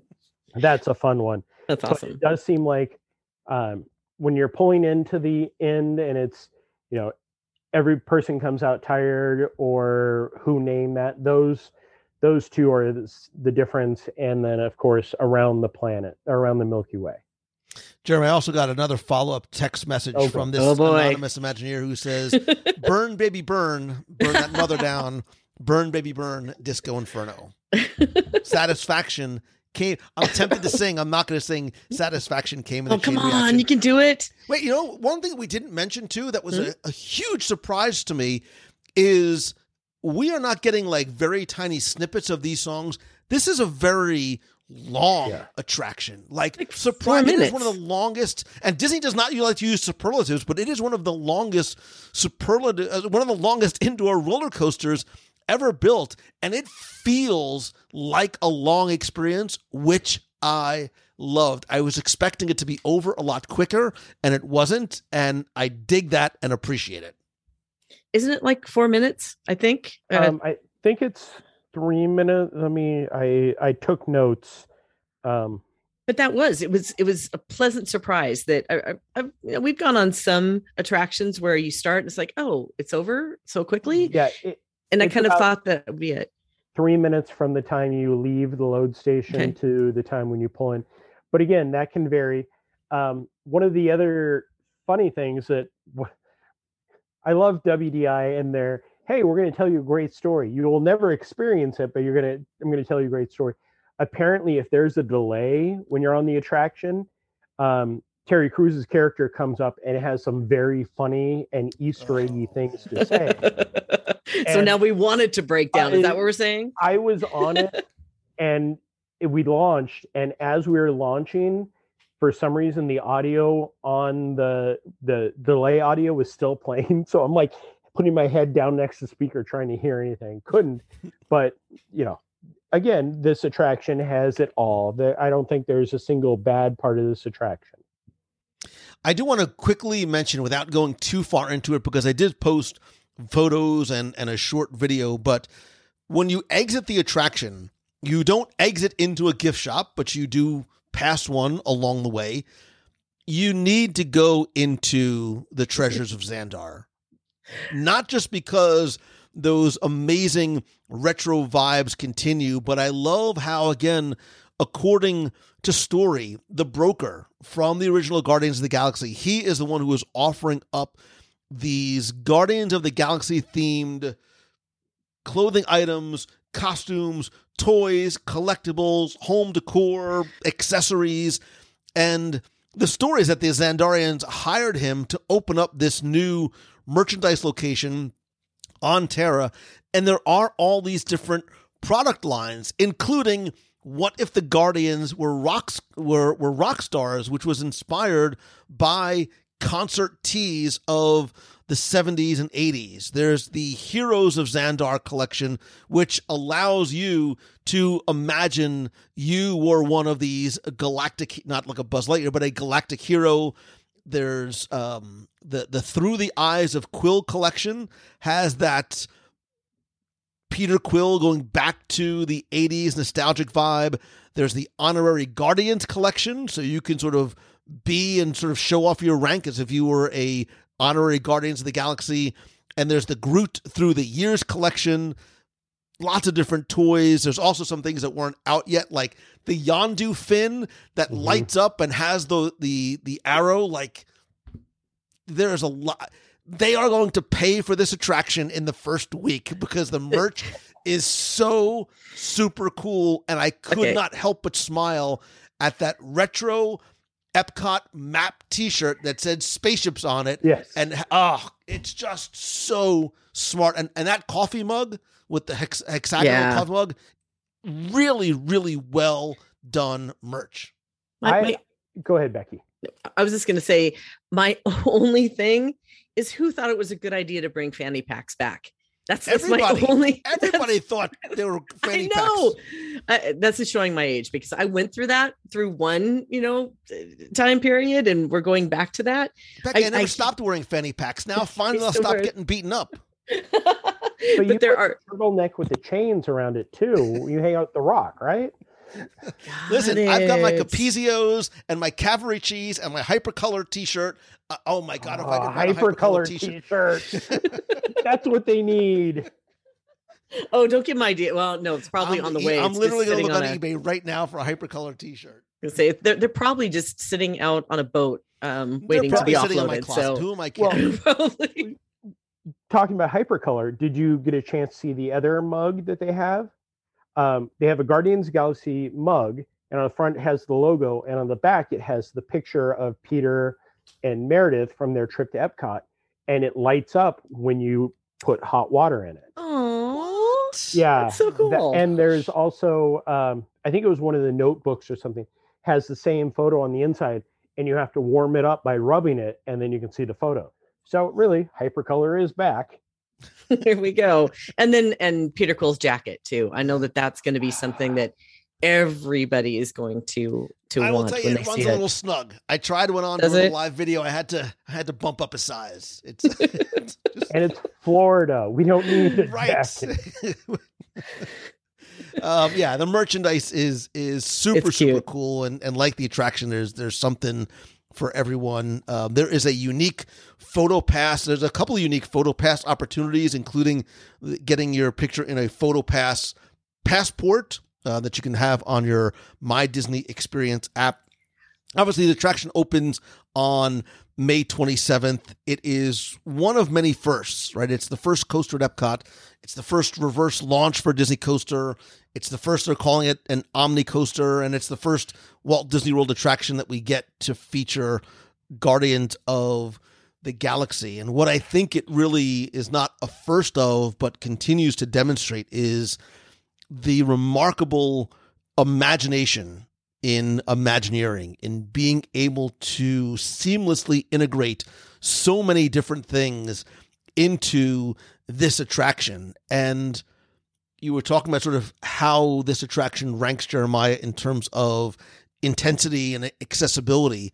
The question that I found was being posed and continues to be posed, and I think will be for a long time, is, where does this attraction rank overall in Walt Disney World? Is it the best coaster in Walt Disney World? A lot of people were a resounding yes. Is it the best coaster in any Disney park?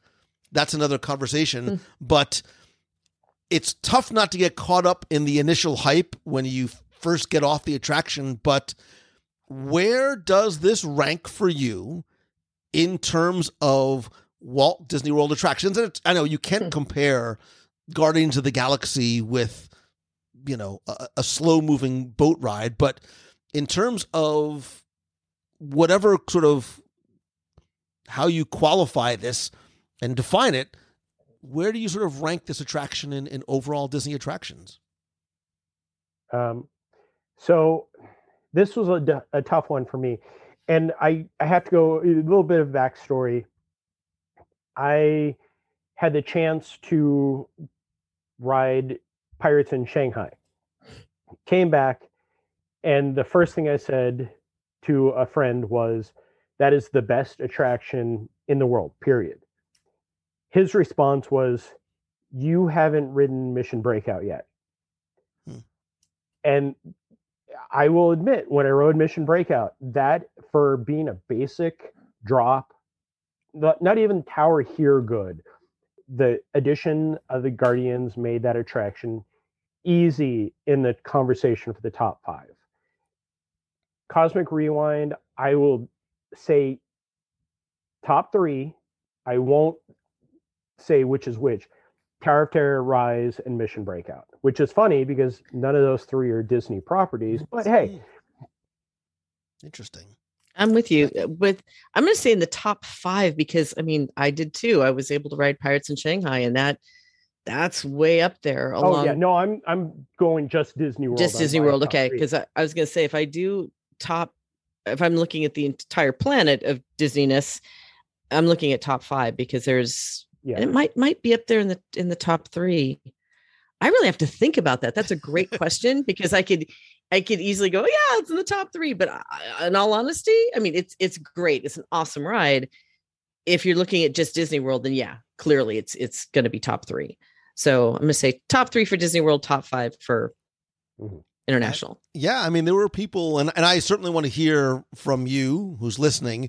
When you get to ride this, where do you place this in the Disney World conversation in terms of how you define what is the best or not? And then again, overall internationally is another question. A whole other conversation. What I think this does do, though, is, and again, I try not to get caught up in the sometimes the trap of superlatives and hyperbole, but I think this is a game changer attraction. And I wanted to take time before I said it when I first got off, and it's been a few days, and I still feel that way in terms of how we define what a quote unquote e-ticket attraction is.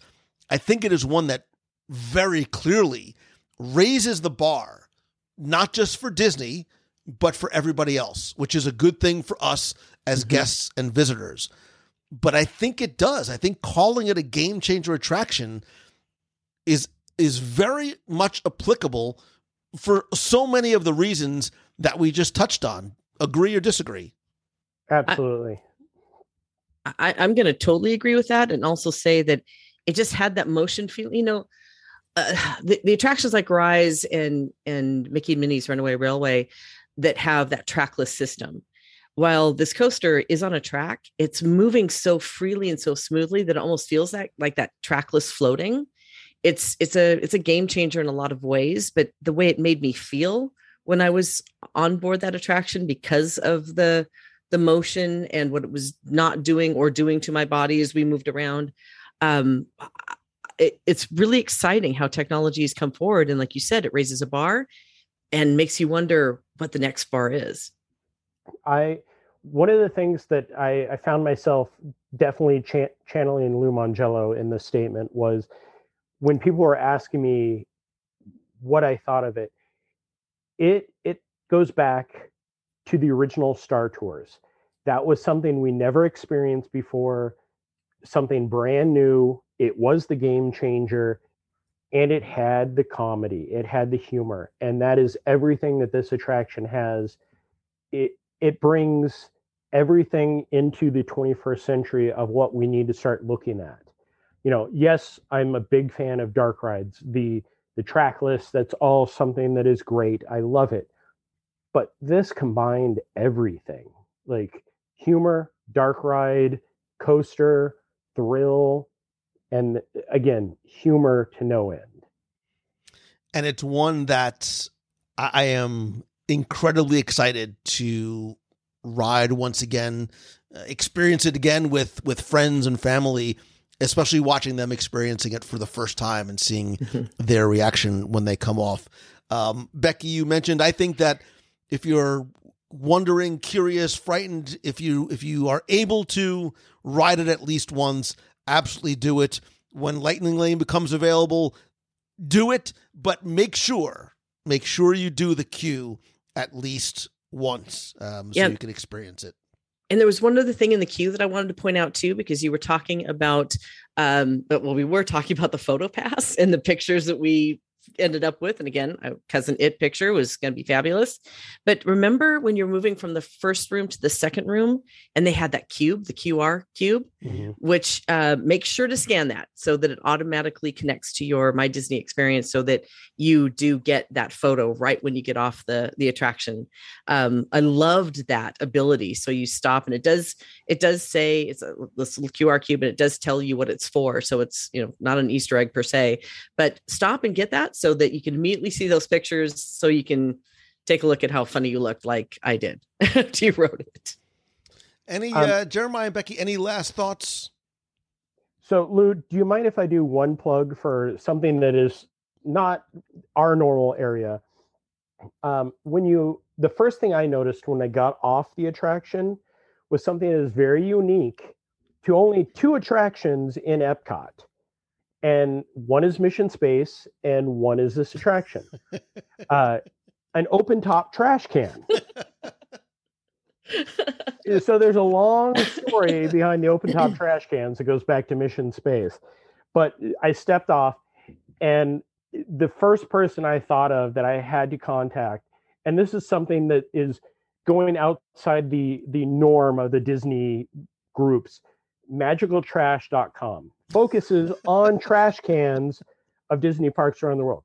I'm not saying that I've submitted and probably have featured more trash cans than any other human being in the world, but that just the fact that they brought in the open top trash cans. And when I asked the Imagineers about that, they said, oh, well, because this is supposed to be backstage, those themed trash cans that you see, of which there are 2 different ones throughout the queue, don't fit in backstage areas. So they just left the open top trash cans. Those of you that can read between the lines understand why an open top trash can on a coaster that does have some spinning factors may be a good thing right there to unload. A little out of this world protein spill. Yeah, exactly. Ew. So having said that, I'm going to make sure that people know just what you said, that you probably won't have to use it. Yeah. So just make sure that you give it a try. Don't be afraid of it. It really doesn't have the elements that you may have experienced in Rock and Roller Coaster or others that make us kind of step back. Again, smooth, easy, doesn't flip you upside down. The launch is easy on your body. The middle row, I'm right there with you. I did the last one, I did something that was a little closer to the front, but it was a little bit more intense. So I would say that row 5, 6, or 7, and you can ask for those rows. So don't be afraid to ask for the rows if you want to. So just give it a try, because I think you'll have a great time, a party with your friends, and see how many of these songs that you can get. And if you have the opportunity, the only thing that could make your ride on Guardians of the Galaxy Cosmic Rewind better is, like me, I had the very fortunate occasion to ride with Jeremiah and Becky. So if you happen to see them in the parks, grab them and ride with them, because it only enhances your experience. Jeremiah Good from Laughing Place, tell people where they can find you.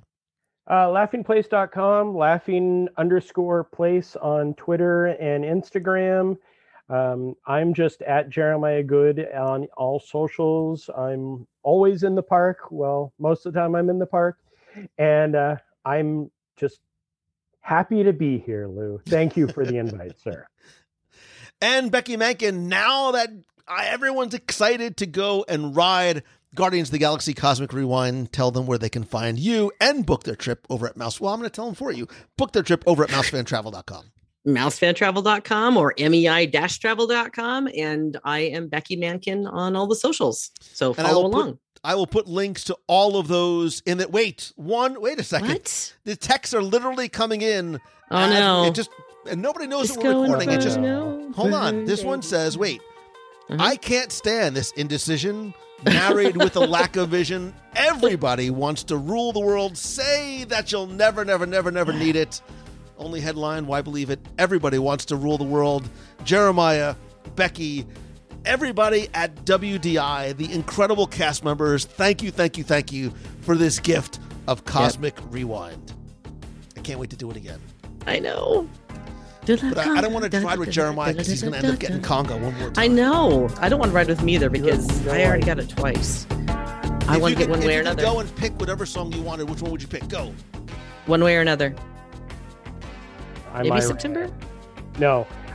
So September was I had two that I did not want. September and Conga. And September wasn't bad.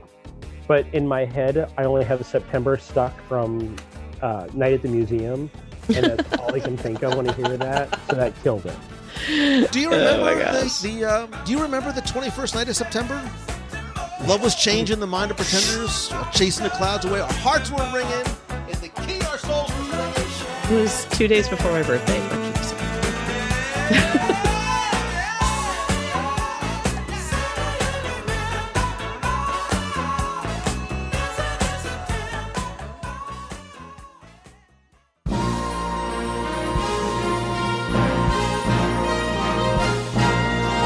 It's time for our Walt Disney World Trivia Question of the Week, where you can test your knowledge or your memory and enter for a chance to win a Disney prize package. This week's trivia contest is brought to you by you, because as part of the WDW Radio Nation, you help bring every episode of WDW Radio to life. Every live broadcast, the contests and giveaways are all thanks to, by, for, and about you. And you can find out how you can help the show for as little as $1 per month and get cool exclusive rewards every month like scavenger hunts, trivia quests, participate in our group video calls, get access to our private Facebook group, shirts, stickers, monthly care packages, and much more. I want to thank some of the new members of the WDW Radio family, including Samantha Spina, just John, Jackie York, Elizabeth Stuckman, and Amanda Messina. I sincerely appreciate your love, support, friendship, and help. And of course, don't forget that a portion of your contribution goes to our Dream Team project to benefit the Make-A-Wish Foundation of America. Thanks to you, we've raised more than $550,000 for Make-A-Wish to help children with life-threatening illnesses and their families come to Walt Disney World. To find out more, join the nation. You can visit www.radio.com/support. Now, before we get to this week's question, let's go back, review last week's, and select our winner. So last week we were talking about Disney's Fort Wilderness Resort and Campground and some of the lost concepts that never were, including the oh so very fascinating Mark Davis concept for the Fort Wilderness Funhouse. But your question last week was to tell me, what is the name of the beach at Fort Wilderness? Thanks to so many of you that entered, got this one correct, and knew that the answer is, of course, Clementine's. And if you've never been there before, it's actually one of the largest beaches on Walt Disney World property, definitely one of the shadiest of all the beaches, and a great place to watch the electrical water pageant at night. Anyway, I took all the correct entries, randomly selected one, and last week you were playing for an exclusive WDW Radio pin, keychain, and bonus mystery prize. And last week's winner, randomly selected, is Chris Bonifacio. So Chris, congratulations. I have your shipping address. I will get your prize package out to you right away. If you played last week and didn't win, that's okay, because here's your next chance to enter in this week's Walt Disney World Trivia Challenge. So this week, we're obviously going to stay with and at Guardians of the Galaxy. And this week, I want you to tell me, it's not really a Walt Disney World question, but tell me, what are the names of Peter Quill's ships, plural, in the Guardians of the Galaxy film? Now, you already know one. I talked about it on this week's show. It is from his 1980s TV sitcom Crush. And as for the other, it's mentioned in the second Guardians film. It's also from the 80s. Ships are usually named after women. I'm saying too much already. You can figure it out if you don't know it already. Just tell me the names of Peter Quill's ships in the Guardians of the Galaxy films. And this week, you are not playing for a WDW Radio pin and keychain, although I might throw in as well. But you are playing for an exclusive Guardians of the Galaxy Cosmic Rewind item.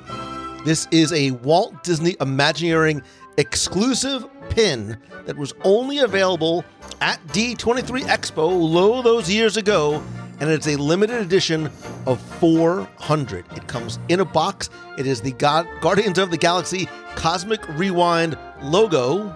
It is very cool. You cannot find these anywhere, and I think it'll make a very nice addition to your collection.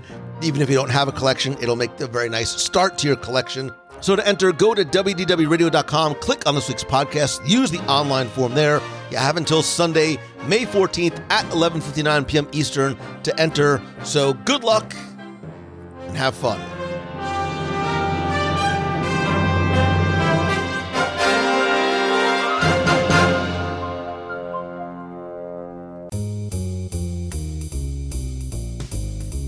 that's going to do it for this week's show. Thank you so much for taking the time to tune in this and every week.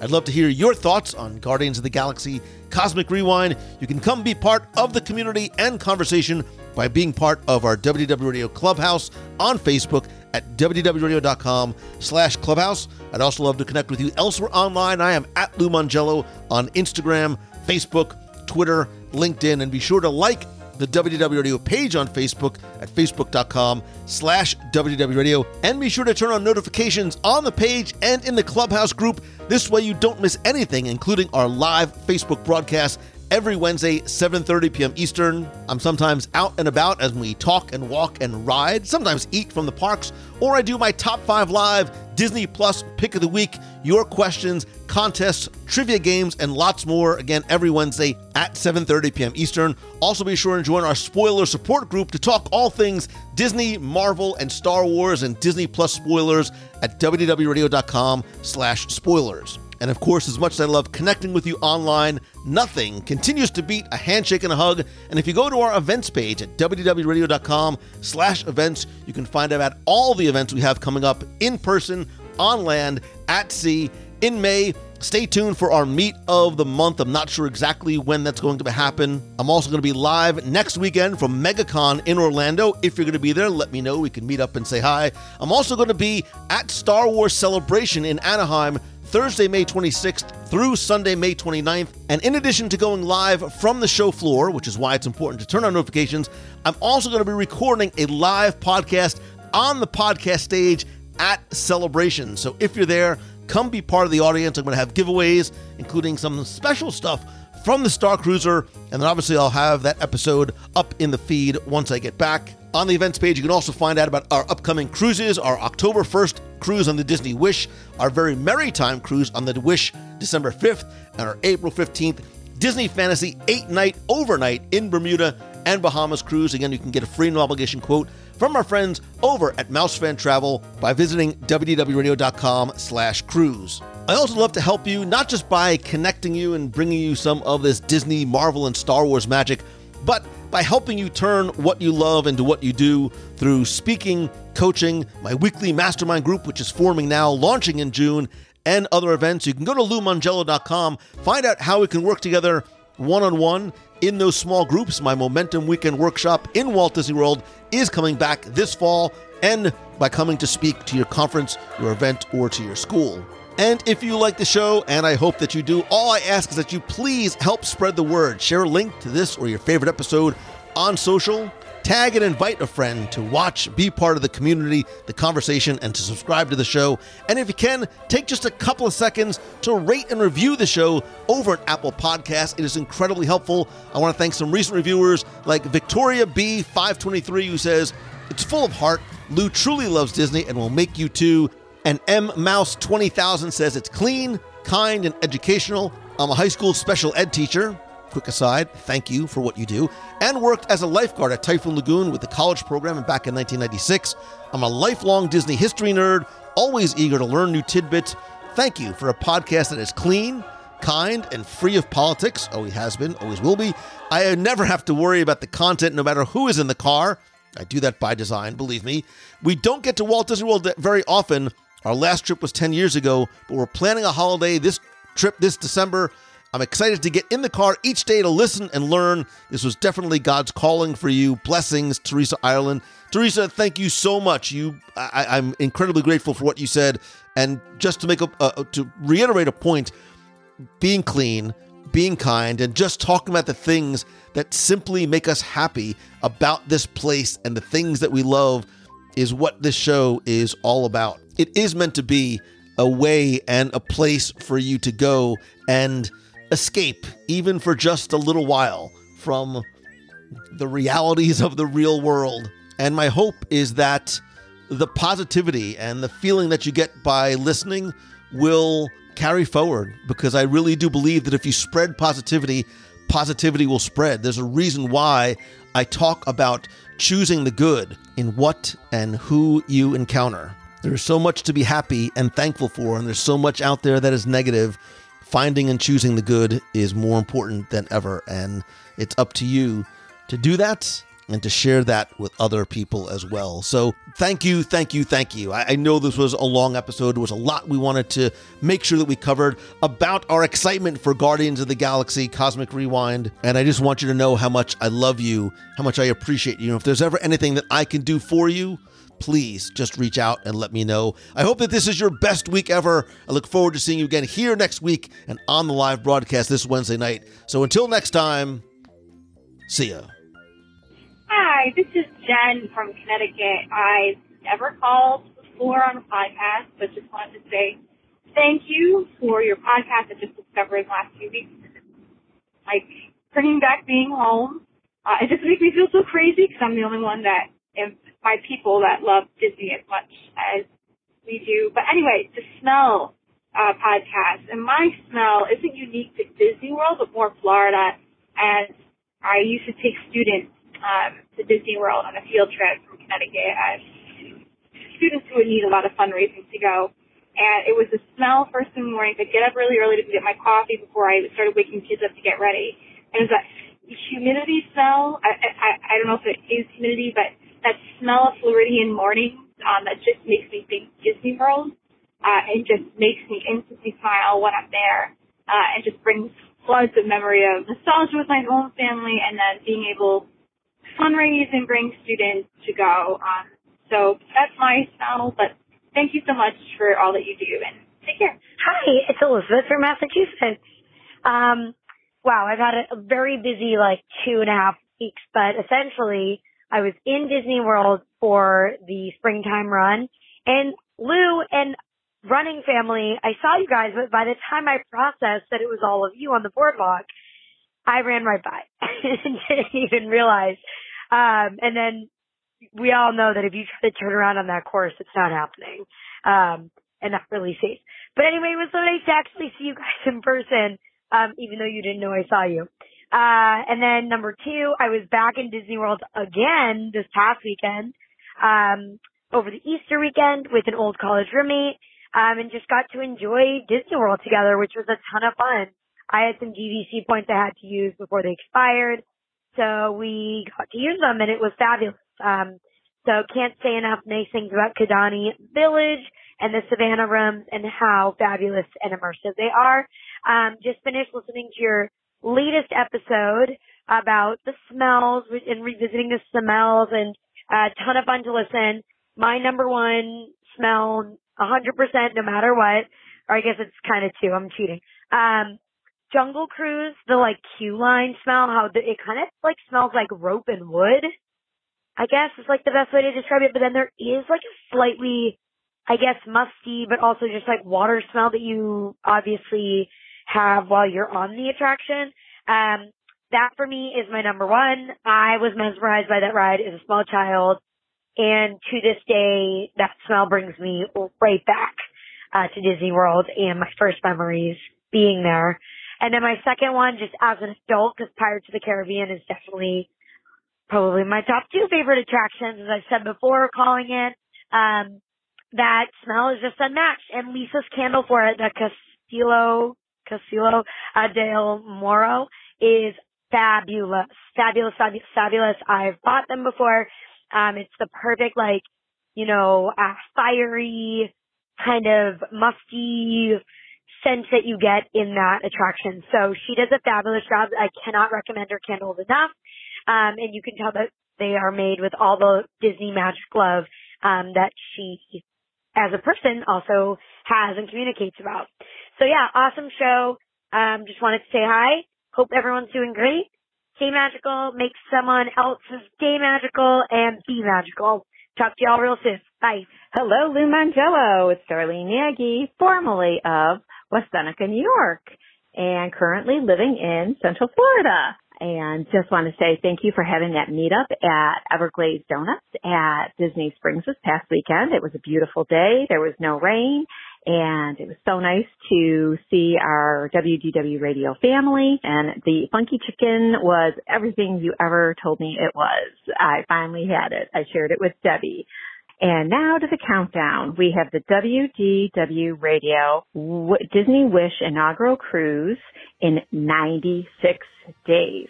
I'm sure Lou is like going 96 days. What? Have a magical day. Stay positive like Lou always says. Love and hugs.